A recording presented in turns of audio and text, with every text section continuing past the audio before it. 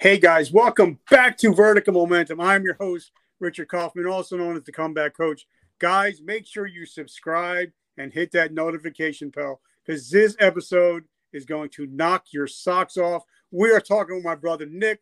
We're going to be talking about how to live your life limitless, if I can speak right, but also how to play because I love to play. So this is going to be a great episode. He's my friend Nick. He's an Army Ranger, entrepreneur, coach. He's the Swiss Army knife of positive mental health. Nick, welcome to the show, brother. Hey, Rich, thanks for having me, man. I'm super excited to be here. Any chance I get to hang with some other veterans and talk about how to live life on their terms, and it's a good time. So I'm happy to be here, brother. Appreciate it. And I know we've played phone tag on and off for the last couple of years. We finally got it going on. But because I got a traumatic brain injury, if I don't say something, I'm going to forget it. What is your definition of resiliency?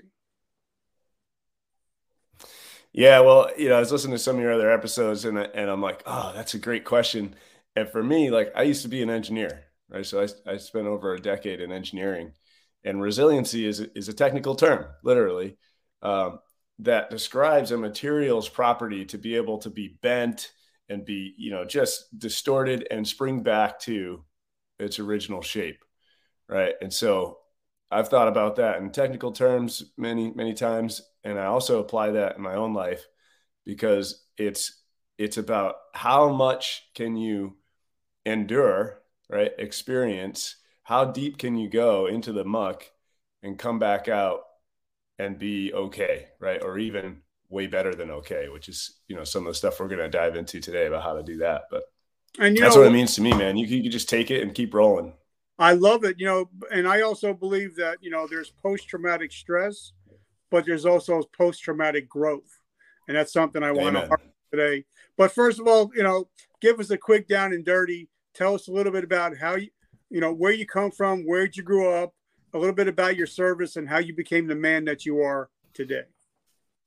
Yeah, I appreciate it, man. So, I grew up in a blue collar family in the Northeast, and just kind of went through the motions in life for a long time. I never was really exactly sure what I wanted to do with my life. And so just kind of, the one caveat is I did know I wanted to join the military, but I wanted to join it right out of high school. And that didn't happen. And we can dive into, why, if that feels important in a minute. But ultimately, it was a huge shock to my system because my whole plan was I'm going in the military. Instead, I had to figure out what else to do. And so I kind of drifted, and I ended up going to college for engineering. And then I got into the punk rock scene in Boston, and I was playing in bands and just kind of working and, just going through the motions every day until I was about 28 years old. And I met a Ranger who had just gotten out of the military. And then after a few months of spending time with him, he went back in. And when he went back in, I said, you know what, let me try this again. Because it was still in my heart, right, to serve in the military. And like I said, I was kind of just drifting anyways. So went down to the recruiter's office. That's another episode to talk about what happened from the day I said, hey, I want to get in, to the day I actually got in, which took almost a year. But ultimately, I did sign up with a Ranger contract and, went through the selection and training process and ended up at 75th Ranger Regiment, 1st Battalion in Savannah. And, spent 4 years, a lot of combat at that time, right? It was 2008 to 2012. And then when I got out, I had a family now. Right? I had my first child, was married. And, that started another whole adventure of transitioning and figuring out how to be a family man and, get back into civilian life and really reconnect to purpose. And that was a very tumultuous chapter in my life. It's been over 10 years now since I got out. And I now feel like I am so clear about my purpose. I'm so committed and so passionate about what I do, which is coaching now, right? I'm a life coach. I help men and women figure out how to play, figure out how to let go of all that stuff, right? That's keeping them from living the life that they really want to live. And once we get to that clarity, we just go for it, right? And we play all out for the life that they want to create. And it's extremely rewarding, and I love it. It's all I eat, breathe, sleep, think about. And I'm always on my own edge as well. So, through all of that time that I just kind of really breezed over, there have been some really significant events in my life, big challenges, right? We're talking about resilience. I've lost parents. I've lost buddies in combat. I've dealt with my own PTSD, dealt with my own physical issues. I have 3 kids. The third kid, when we were pregnant, we thought we were going to lose him, right? So dealt with that whole thing. And then I ultimately got divorced.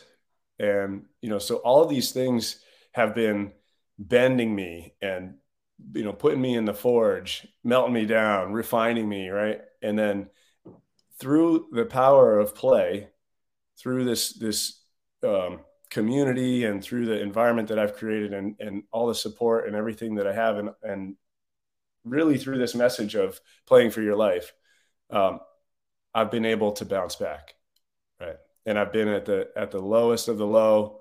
I've had a pistol in my mouth. I've been thinking about that decision, and I've consistently made another choice because of the things that I've learned and because of the things that I'm now sharing. So yeah, there's a lot more we could get into, but I'm going to pause there for check for understanding and hear what you have to say. Great.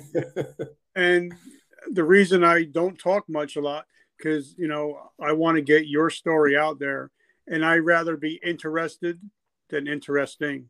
So that's why you'll see me pause a lot. And I write stuff down because, like I said, if I don't write it down, I'm not going to remember. But I'm writing what you're saying down. So I'm not doing anything else but paying attention to what you're saying. So bring us back to, you want to join the military, but it takes you forever to join. What was the issue? What was the issue? Yeah. Well, when I was 17, I was a junior in high school. At my high school, they had recruiters right in the hallway, right? We were a technical school. So a lot of kids would just go straight from high school into the military. And I thought, all right, this is my chance. I was a big fan of the Marines marketing. So I figured that was where I was going to go. My grandfather was a Marine in World War II, saw combat in the Pacific Theater. And I was just always so in admiration of that. And I had some of my dad's friends had been in Vietnam and stuff, and all Marines. So I walked up to the Marine recruiter, who's the only one in the hallway, and I said, "Hey, I'm ready to sign up," and he goes, "Okay, great," and asked me a few questions and immediately disqualified me due to some medical stuff that I had as a kid. And I'm like, "What do you mean no?" Right? He's like, "Well, we won't take you." And it was such a blow to my confidence. It just shattered, all this vision that I had for my life. And so that kind of sent me reeling, right? It was like, well, I don't have another plan, in the military, we use PACE, right? We got backup plans for backup plans for backup plans. And it was the first time in my life that it really hit me that I had no plan. And then I had to try to figure it out, but I didn't know how to figure that out. Right. I was just kind of going off gut, going off the heart. And so now I started to listen to other people, right? What should I do? Oh, you should go to college because you're smart. Okay. All right, man, I'll go to college. What should I go to college for? Right. So I just kept now looking outside instead of really getting serious with myself, right? Or getting real with myself about, okay, what might be the life that I want to create now, given this constraint, given the fact that I can't go down that path. So, already I'm in this kind of personal growth situation. I just obviously, didn't have the awareness that I have now. And so that started this life of I'm just going to do what this other person says I should. That sounds like maybe that's a good idea. And that compounds, right? So over the next 10 years, I had built this life based off of what everybody else thought I should do. And then because I was asking everybody else and not checking in with myself, I was also looking for the validation from everyone else, right? Am I doing a good job, right? Am I doing what I should be doing? And instead of, again, checking with myself, does this feel good? Does this light me up? Does this fill me up? Do I feel whole? Do I feel satisfied? Do I feel fulfilled? And ultimately, at almost 30 years old, I did not enjoy my life, right? I was bored. I was frustrated. I was just kind of bouncing from job to job every couple of years, just continuing to seek what is this thing that's going to make me happy. But I was looking in all the wrong places. So when I joined the military, I was at this point of like, I can't figure this out, right? I'm just going to go here. You tell me what to do, and I'm going to go do it 110%. All right, but wait, hold on. I want to, because I'm just picturing you 28 years old walking into the recruiter's office because, you're no longer that young stud. You're 28, so you're like the old man. So like going into the recruiter's office, and it's not like you're picking, I want to go to supply. I want to go to be a ranger. So what was that whole, take us back to that day in that office. Yeah. So like, Rich, I never really paid attention to like, the rules, right. Or the shoulds of what I could and couldn't do. That's kind of the interesting thing is here I was living this life based on what everyone else said I should do, but I was still giving it, 110%. I'd be like, all right, I'm going. Right. And I just always believed that I could succeed and I could do whatever, I put my mind to. I wasn't the youngest guy in the crew, but I was one of the strongest, right? I was one of the toughest, one of the most energetic, right? And so I had, just a sort of side note too, I was in the punk scene, like I mentioned, right? So I had a mohawk and a neck tattoo, and I walked into that office, right? So, now I know what Ranger Regiment is like, or what it was like at that time anyways. So maybe that actually qualified me. I don't know, but yeah, when I walked in, I just knew that was what I was going to do. And I was going to put everything that I had into it. And, I was working out a ton, I was in different shape then. But it just didn't, again, I was like, it didn't cross my mind that I wouldn't make it. All right. So that's something I want to harp on. Yeah. On this show, I've had Navy SEALs, I've had Green Berets, Delta Force, and I love you guys. I love the special operating community because, like, as I was talking to my friend John McCaskill, Navy SEAL commander, he wrote the book Embrace the Suck. Yeah. And I said, John, you guys look more like my accountants than I thought. I'm expecting John Rambo, and it wasn't really that way. So, talk to us about, because you went in as a 28-year-old man, you've seen a lot of people not make the selection process. What was it about you that made you pass the selection process? Because even John said, or Rich Davini would say, because either I was going to do that push-up or I was going to die doing that push-up. It was never quit. So talk to us about why you made selection and a lot of people probably didn't. Yeah. The first word that comes to mind is heart. Right.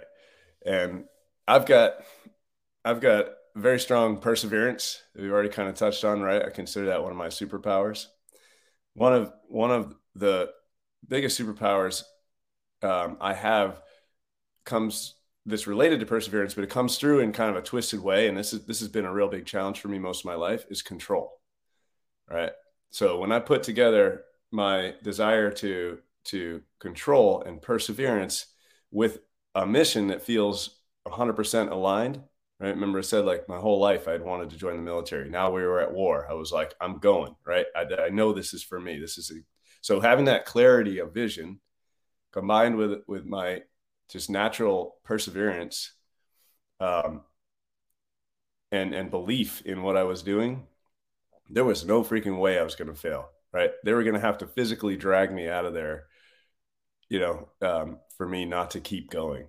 And I had kind of been training for this in some strange ways, right? Not necessarily consciously, but in the past decade, from high school to when I joined, I've been living 100 miles an hour, right? I was working, I was playing music, I was going to shows, I was going to parties. Like, some of this stuff is not what I would recommend for a typical training program, but, I'd stay up until 2, 3 in the morning, go get a couple hours of sleep, and then head off to work in the morning, and go do my engineering job, and then rinse and repeat. And so when it came to like the psychological stuff, just like stand there in formation for a few hours, don't get a lot of sleep, that kind of stuff. They kind of play those mind games. That stuff didn't bother me. I'm like, okay, I'm good. I know what I'm here to do. I know they're just trying to mess with me, right? That's cool. So it was a unique combination of experiences and just my own kind of innate abilities, I think, combined with that clarity of vision. And one thing I've noticed about you guys, and like I said, I love the SOF community. You got most of you guys, not all, but some of you guys, most of you guys are very analytical. I noticed that, I very, very well read, very well studied. They make SOPs for days. They have their plan for their plan for the plan before the plan. And they realize that, like Mike Tyson said, everybody got his plan until you get punched in the mouth. But sometimes you got to have a harder plan. So, okay, you said you did 4 years, multiple deployments, and we're not going to talk about that shit. But, you said you wanted to get in so bad, and then you're at 4 years and you're getting out. Yeah. What was that whole process? What was the mindset? What was the reasoning for you to get out at 4 years? Yeah. Man, there's kind of a lot that goes into this, but when I was in 2008 2012, super busy, right? So I came to experience what it was like to serve, to go to combat, to be a part of this elite unit. And I got that in spades, right? So it was 4 years of just full on, all out training, combat, experiencing being a part of this amazing unit with these incredible guys. And I also was kind of looking around and going, okay, the guys that are in here into their 40s and 50s, they're pretty beat, they're pretty beat up. And that, I was getting older. So I was 33 years old around the time I got out, and I was starting a family. And I was also looking at these guys who had young kids, and they were going, on these deployments and either not coming back, or when they came back, their kids didn't really, they had to kind of rebuild relationship with them. And family is one of my top values. So once that became a new reality, I started to really think about like, hey, is this really what I want to keep doing? In the long term, is that sustainable for me? And I really had this desire to be around, to see my kids, to be a part of that. And so those were really the biggest things. And it was a tough decision, man. I loved being in regiment. I loved what I was doing. I was on a pretty cool track. I made E5 in 3.5 years, and was headed towards some pretty cool opportunities. So it was a tough decision. We were losing a lot of guys. I lost one of my best buds in 2009. And so the feel of it did start to shift too, right? From this like, hey, like rah, rah, we're like, we're heroes. We're going off to save the world and liberate, the oppressed. And it started to feel a little bit different after a while. And the weight of putting each one of those, deaths or injuries or kind of questionable things in the ruck, you know, it just started to get really heavy. So all of that kind of combined to make it clear that it was time to go. And even still, it was tough, you know. All right. So, first of all, because I want to dig deep into it, I want to thank our sponsors. As you guys know, I was in the military for 23 years. I was with GNC for over 30 years. I loved pre-workouts, but every pre-workout I ever had tasted like shit, or I didn't get enough energy out of it. So I came out with my own pre-workout, and I'm actually drinking it right now. It's called Vertical Momentum coffee, pre-workout coffee. Twice the amount of caffeine, twice the amount of energy. The best part of it, it's all made with veteran hands. It's all veteran hand roasted, and 100% of the proceeds go to help veterans struggling with PTSD and homelessness. I'm working with Project Die Hard. They're actually building houses and billets so a veteran can bring his family, stay for a year, take care of the veteran and their family for one whole year totally for free. So if you guys love coffee, if you love a mission, check out Vertical Momentum Coffee. And also, if you guys want to start your own podcast like this, my friend Eric helped me start my own podcast. Now we're in the top 0.5% of all podcasts in the world with over 2 million impressions this year alone. So, guys, if you want to start your own podcast, let me know. All right, brother. So now let's break it down because like one of my friends, Sergeant Nick Valentine, always talks about when you step off the base, the military does not give a shit about you. Your phone stops ringing. You lose the camaraderie. You lose a paycheck, and you lose a mission. And a lot of us end up at the bottom of a bottle of whiskey with a pistol in our hand. So, talk to us about your transitioning when you first got out of the military. Yeah, I mean, that sounds about right. You know, when I was ETSing, the guys were deploying again, and I remember standing on the tarmac with, you know, the planes taking off, and you know, once they got in the air, I just had this just visceral sense like, oh shit, they're gone. I'm gonna be out by the time they get back, and that's it, you know, and there were a couple of relationships that straggled a little bit after that because I was still in Savannah, but ultimately that was my experience. It was, you know, cold turkey. Hey, these relationships are pretty much gone. And yeah, the military is designed to create soldiers out of civilians, not the other way around.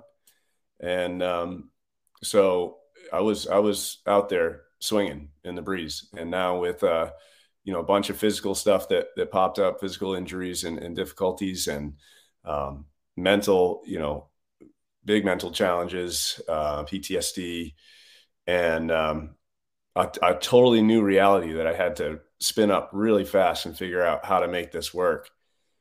And, you know, my analytical engineering brain and my capacity for perseverance and my tendency for control, you know, I dove right into that and just, all right, let me just figure it out, right? I'm just going to figure it out and I'm going to execute. Boom, boom, boom, right? Very industrial, very kind of militaristic approach to my life. And that works for a little while, but it's not sustainable, right? It's inefficient, takes too much fuel. And eventually I just completely burnt out 4 or 5 years out of the military and, you know, hit rock bottom and had to start rebuilding with intention, right? Which here I am, you know, almost 40 years old. And now I get to look at my life with intention. What the hell does that mean? Right. Well, you know, but something I want to talk about because it never gets talked about. I don't think any veteran show have ever talked about it like we do on this show. I had Lieutenant Colonel Scott Mann on the show talking about his amazing book. And he says, one thing that we deal with is moral injuries. And we never talk about it. We always talk about PTSD, but we never talk about the moral injuries that we come home with. Because veterans, first responders, doctors, nurses see and do shit that nobody should ever have to see or do. And we come home with that. And I think once we start dealing with our moral injuries is when we can actually move from post-traumatic stress to post-traumatic growth. Do you agree? Oh, absolutely. Yeah. I think it's definitely a big factor.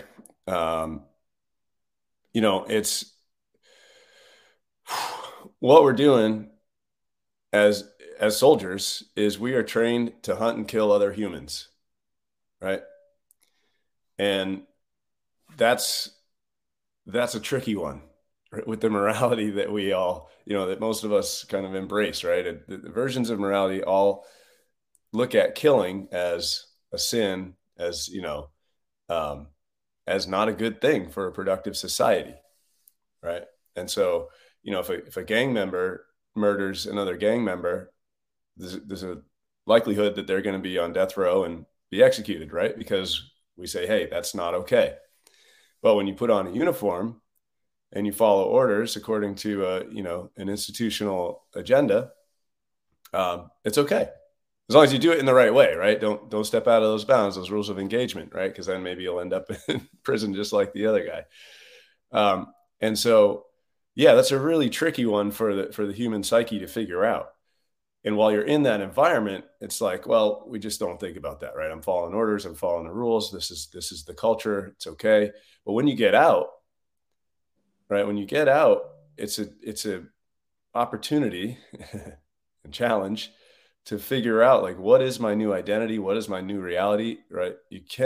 I'm a firm believer that you cannot apply the exact same operating system that you had in the military in civilian life, or you're just going to cause a lot of suffering. So it's an opportunity for you to figure out, like, okay, what are these, what are the SOPs for my life? What are my values? How do I live and arrange my life according to that so that I can thrive? And a lot of that stuff can start to come up, right? Like, whoa, what was I doing? What was I really doing? What were we really doing? And how do I actually feel?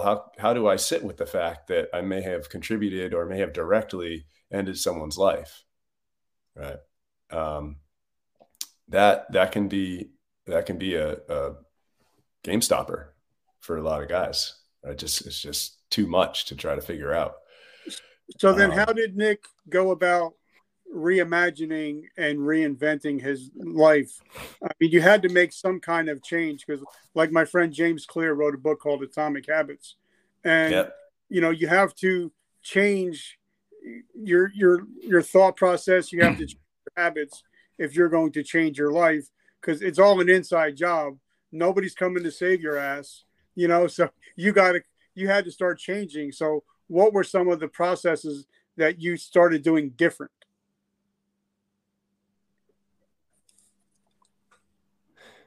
Looks like it rebooted on my end. Yep. So what were some of the processes that you started doing differently? Yeah. Awesome. Yeah. No, this is great, because this is what I end up now. Now I teach this, right, as a coach, and I help people one-on-one. I create groups. I do live events. Really excited about a live event coming up Sunday, actually, here in San Diego. So yeah, it's about, the biggest question is, what do you want? Right? Like, that's the question that will change everything if you really take some time to consider that and get real and check in with yourself. Having a vision for your life is critical. So when you're in the military, you get one handed to you, right? And then you can kind of craft your own path based on that. But when you're on your own, when you're out here in the civilian world, you have to figure out, what is it that I want? Why am I even doing any of this stuff? Right? Otherwise, it's going to be real easy to get knocked off course. And that's going to happen. But when you have that vision, you come back to it. Oh yeah, right. So this is what I'm doing. So for me, once I started to recreate my life, I started to get really curious. And curiosity is one of the biggest things that I teach around. Is, when you're curious, you start to see things that you didn't see before. You start to be more creative. You actually start to, raise your frequency, raise your vibration to match the frequency that's out there with that possibility that you can imagine. Does that make sense? Oh, you're preaching to the choir, brother. Preaching to the choir. So, yeah. So having that vision requires, getting into your imagination and believing that something is possible, right? So there's all sorts of different ways that we can look at it. But for me, I reached a point of so much pain and suffering that it was like, okay, either check out or figure out what I'm going to do next. Right. And so, I started to ask around, and I started to talk to people, and that led me to other people who were searching, and that led me to groups that were kind of, visioning and creating and searching together. And I ended up hiring a life coach, and that changed everything, man. That was like putting race fuel on the fire. It was just like, oh, right. Having someone there who's in your corner, who's, challenging you, but also supporting you and championing you and guiding you right through their wisdom of how the human journey can unfold, to get you to do the work, to get you to do the exploration and get really clear on what it is you want to do, and then go play for it. Right. Like, okay, cool. You say you want to do this. What's the first couple experiments that you want to set up, first couple actions you want to take to go see if that's true. Right. And then it becomes this game of like, all right, let me see, what is it I want to create? Let me go take action. Let me see what comes up, and then let me reevaluate. And that iterative process, which many veterans will be familiar with, is super, super effective. And suddenly you look back after a few months and you're like, hey, I'm doing it. I'm actually creating this vision that I had, that I just imagined out of nowhere. So that was really powerful to start to embrace that practice. And then it was continuing to dive deep into wisdom around how do you become more resilient? How do you become more adaptive, right? What are some other tools or methodologies that are out there? And what I landed on was this play model that I now teach. And I have a little flyer here. I'm gonna hold it up for you because I like visual stuff. And this is what we're doing, right? We're playing in a social setting. 99.9% of the time, we're out there interacting with people, right? That looks familiar. I think I've seen that somewhere. Yeah. Yeah. So that's it. Just, getting out there, and the biggest thing, and it's related to curiosity, but the biggest thing that I would ask, anyone who's listening or anyone that I talk to consider is, how can you drop the judgment, right? How can you just have a little bit less judgment, a little more judgment-free awareness of what's going on? And one of the easiest ways to do that is just as you're observing your life, as you're considering what's happening in a day-to-day rhythm, bring in the statement, how interesting, right? Like, oh, that's interesting. I'm doing that thing again. I said I didn't want to do that, right? Huh. And instead of beating yourself up and, bringing in the shame and the guilt and the judgment, just bring in how interesting, right? And then, do I want to stay here, or do I want to go towards, that vision that I have? And if I want to go towards that vision, how might I do that, right? What feels like a way I could start to do that? And just that one practice of interrupting the judgment pattern changes everything. And, one thing I got to say, as you're talking, I'm thinking about, even the greatest of all time, Tom Brady, loves to be coached up. Some of the greatest athletes in the world, they have coaches, and their coaches have coaches. But the reason why I'm bringing it up, because I've been struggling the last couple of days, and people know about, if I'm struggling with something, I'm very vulnerable and I'm authentic. I'll say, listen, I'm having a bad day.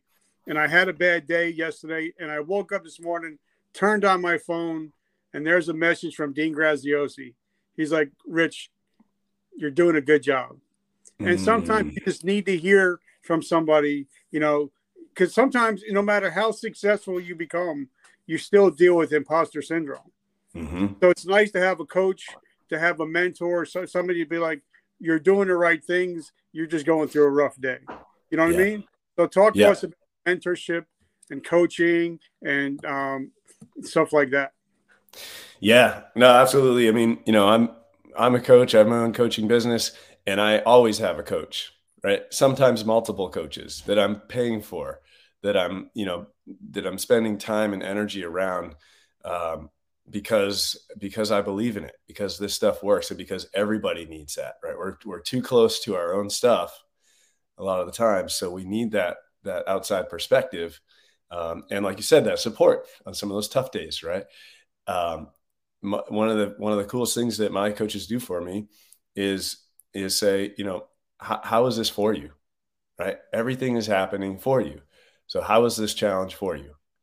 Right. Yeah. And that's like just that awareness, right? Sometimes it sucks to hear that, right? Yep. Sometimes I kick and yell at that, like, but eventually it comes around. It's like, okay, yep, this is the lesson I needed to learn. This is the gift. This is the, whatever ability coming online.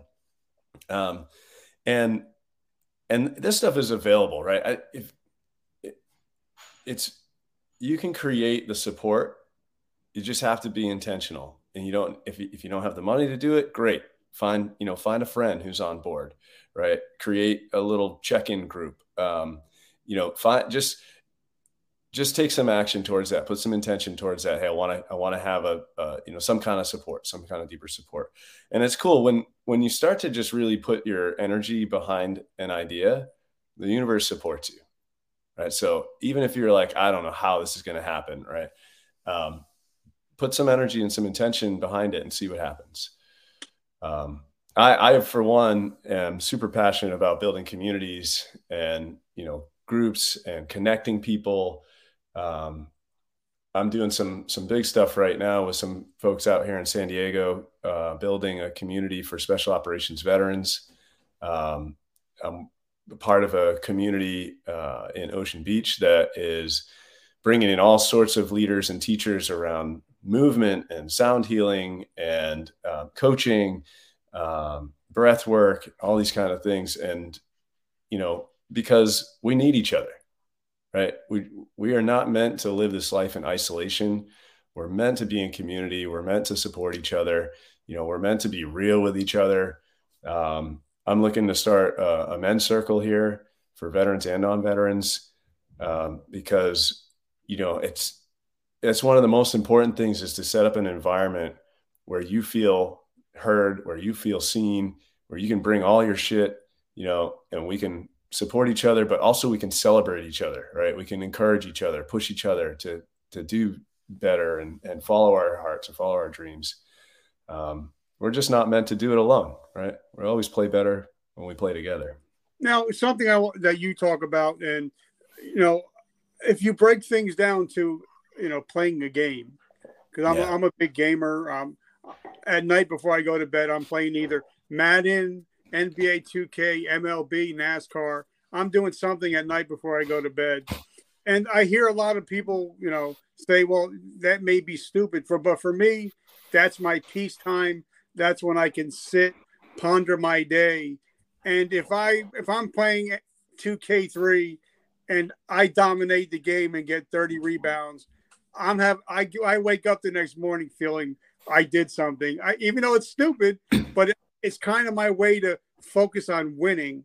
But also, I hear a lot of people, they say, they talk about games and playing. But somebody once asked Warren Buffett, why don't you play video games or watch football? He says, because money is my game. Yes. So, I think that if you can make whatever you want, even like you said, I wanted to get into rooms with some of the most famous people and the most popular and the most influential people. So I started to play in the game as, well, how about if I promote their stuff for free, don't ask anything back? What would happen? Yeah. Now I'm friends with Gary Vee, Dean Graziosi, people like that, because I decided to use it as a game instead of just trying to strategy. Make it fun. Yeah. And business should be fun. Yeah. People spend money with people they like. That's right. Right? Yeah. Yeah. Yeah, totally. Yeah. And that's I mean, about make business fun again.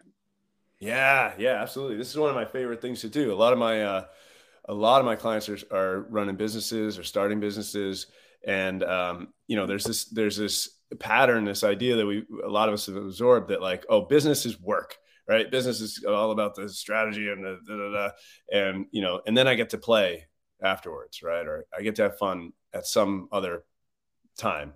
The challenge is that, a lot of times the business starts to absorb everything. And the truth is that, just like I was living my life, in this with this perseverance and militaristic approach, it's not sustainable. It's not sustainable, right? So one of my clients recently, this is just an example of like playing while growing the business, because business is challenging at times. She got a notice that one of her main retainer clients was going to cut her retainer by what equaled $25K for the year. Right. And it was a shock out of nowhere. Right. So over a week of coaching together, just like 2 sessions, she was able to generate an additional $25K from her other clients just by getting out there and playing for it. Right. We're like, okay, here's the game. You need to replace that $25K, or more. And so we set up what's the game plan? Well, okay, let's really get into this state of creativity, of possibility, right? Who else is in your world? Who else could you reach out to? Are there any other opportunities that maybe, we're kind of on the back burner, but now there's this kind of urgency around it, you could tap into it. And because we were able to immediately get into curiosity and get into this kind of spirit of play, she didn't get stuck, right? In like, oh man, I'm lost that money and I don't know what to do. And, then that spirals into all this negative self-talk, I'm not a good business person, or maybe I just shouldn't do this. It was like, no, what's possible? And then go out and play for it, right? Worst case, somebody's going to say no. But these are the kind of things, there's a lot of fear that's in there in our social environment that keeps people from even trying, from even going out there and doing something. So because she was able to go out and be in the right energy, right? Because a lot of the stuff that I do with my clients is about, hey, let's get you aligned so that you're not freaking out inside, because everything's energy, right? All interactions, there's so much more going on than we can tell with our 5 senses. And so if I'm talking to somebody and I'm all torn up inside and I'm, scared and freaking out and thinking, they're just going to say no, that's going to impact the interaction. But if I'm there and I'm experiencing inner peace, right, and aligned with what my intention is, and letting go of like, hey, it's either going to happen or it's not, it's okay.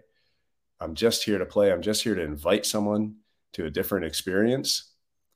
That's also going to impact the outcome. And I've seen it so many times, man. People just like thinking, oh, this is I don't know, this is a big ask. It's like, cool. All right, let's get you aligned, right? And let's get you energized. And then we practice how to play it, right? We do some role play sometimes. And before you know it, they're like, all right, cool, I'm going to do this. This is going to be fun. And then they go do it, and they get the thing that they're asking for, right? Time and time again. A lot of times it's money, right? Raises or income. Sometimes it's relationship stuff, right? And so it's really beautiful what opens up when you start to lean into that possibility, and when you have a chance to practice it in a safe container, right? So we go through our lives so much of the time with these big, potentially life-altering conversations or opportunities, and we just wing it, and then we wonder why maybe it didn't work out. When you have a chance to practice, you get through all that first. And I had a friend who come on the show, and he was an Apache pilot in Afghanistan, and he said, and I've never heard it said before, he said before every mission we would do something called chair flying. And I've heard of this. Yeah. And if you would just do that, and no matter what it is you're going to do, just try to do that, put yourself in that position, work your way through it, and eventually you'll be able to figure it out. But now one thing, I love relationships. I'm a big relationship guy. Since, now I've had you on my show, now I want to build generational relationships. But Yes. it's amazing how many deals are made on a golf course. Mm-hmm. How many deals are made when you go to Yankee Stadium and they have the boxes? There's reasons why. And if you ever think about any good times you've ever had with your family, it was never you were at the hospital, you were at work. It was the times you were at play. Yeah. And I think we, as adults, we need to play again and become childlike in a lot of different ways. Because a lot of us are so friggin' uptight and say, just can't just have fun, be in the moment with your kids. If they want to play Wii with the kids. If you want, just become a kid again. I think if we could do that, is when we can start playing again, is when we can start enjoying our life. Because I remember even when we were deployed, we may have went out, but when we came back, we were playing Madden, we were playing football, we were watching stupid movies on a little TV this big. Yeah. But the play times we played just as hard as we worked.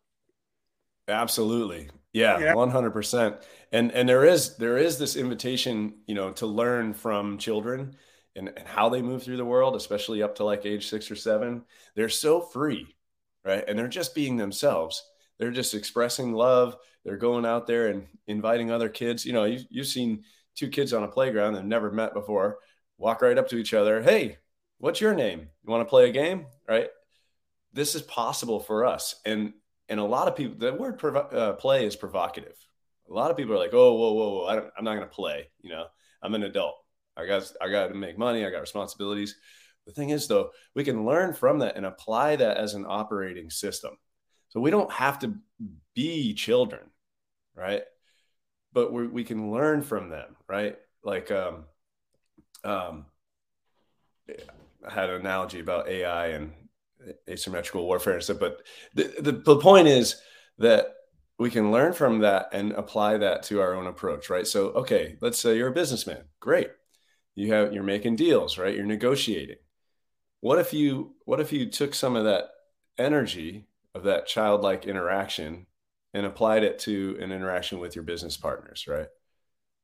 Just kind of, getting curious, approaching this in a different way, asking for something different, right?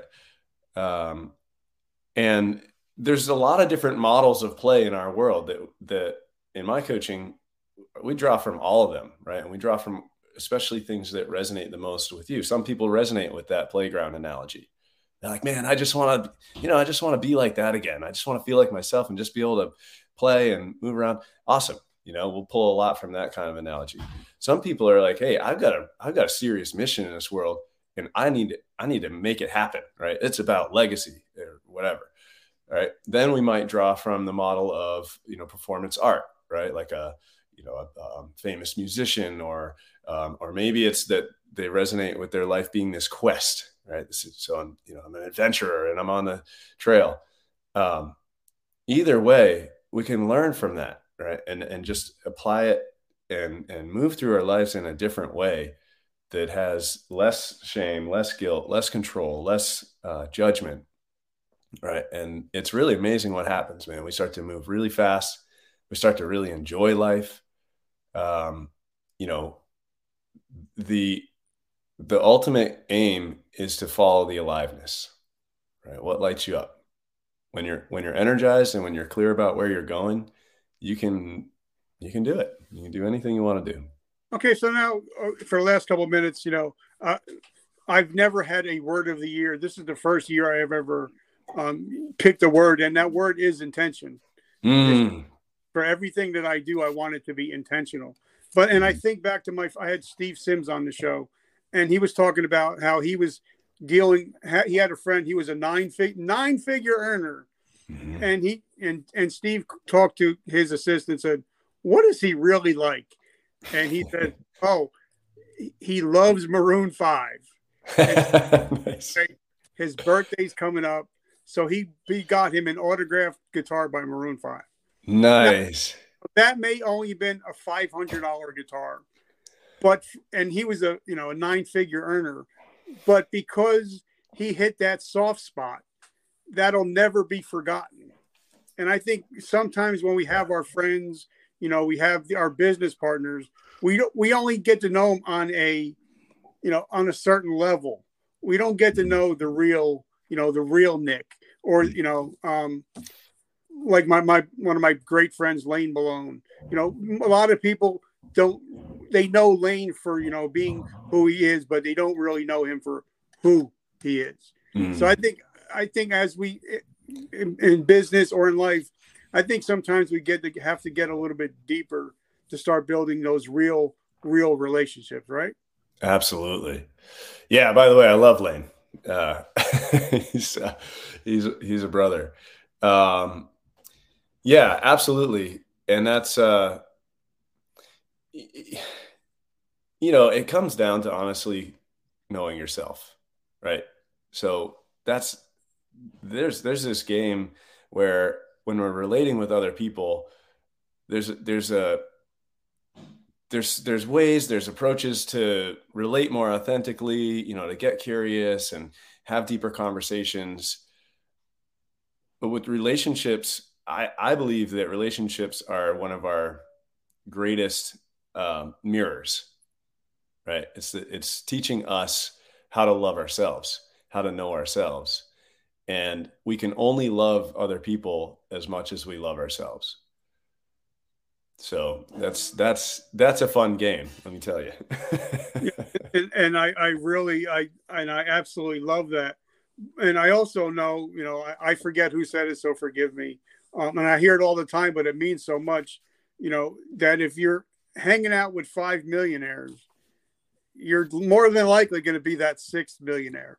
Yes. So a lot of it, I think, in success or in life, it's even in the Bible, it says, walk not into the counsel of the ungodly. Mm-hmm. So who you hang out with, who you listen to, who you talk to are going to, if they're in your ecosystem, that's who you're going to be. And I think sometimes if you want to get out of where you used to be and move into where you want to be, you have to change ecosystems.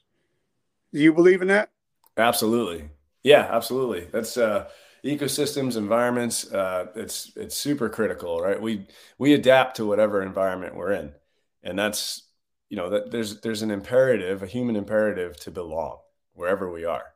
So there's parts of the body and mind that are always scanning the environment, always adapting, so that we can belong in that environment. And so the good news about that is that if you are clear about who you want to be, what you want to create, you can start to seek out those environments that are going to help you get there. You can start to intentionally create the environment that's going to just, rocket you into that vision for yourself and for your life. It's, it's pretty cool. And that's something that my friend and mentor, Mr. Ed Milet, talks about all the time. Your reticular activating system in your mind, you're going to find what you're looking for. So whether that's success or that's failure, whether it's opportunities, whatever it is you're searching for, your RAS system is actually going to find it for you. So last couple of minutes, tell us a little bit about what you got going on, how we can support you, and how we can support your mission. Yeah, I appreciate that. Yeah, I'm shifting things a little bit right now to be mainly in person. I'm creating play shops to really spread this message of play and dive deeper. And so I'm in the San Diego area looking to create play shops all over San Diego and just basically do this full time. I've got some really cool visions for these play shops where I'm doing one this weekend. There's one coming up at a dojo in Ocean Beach. It's a really cool setting. And then I'm going to bring them to rock climbing gyms. I want to bring them to indoor skydiving locations, and also out on the trail, and start doing, 1 day, 3 day experiences out in nature where we get in our body, we get physical, we have some fun, but we also dive deep into the transformational work. And,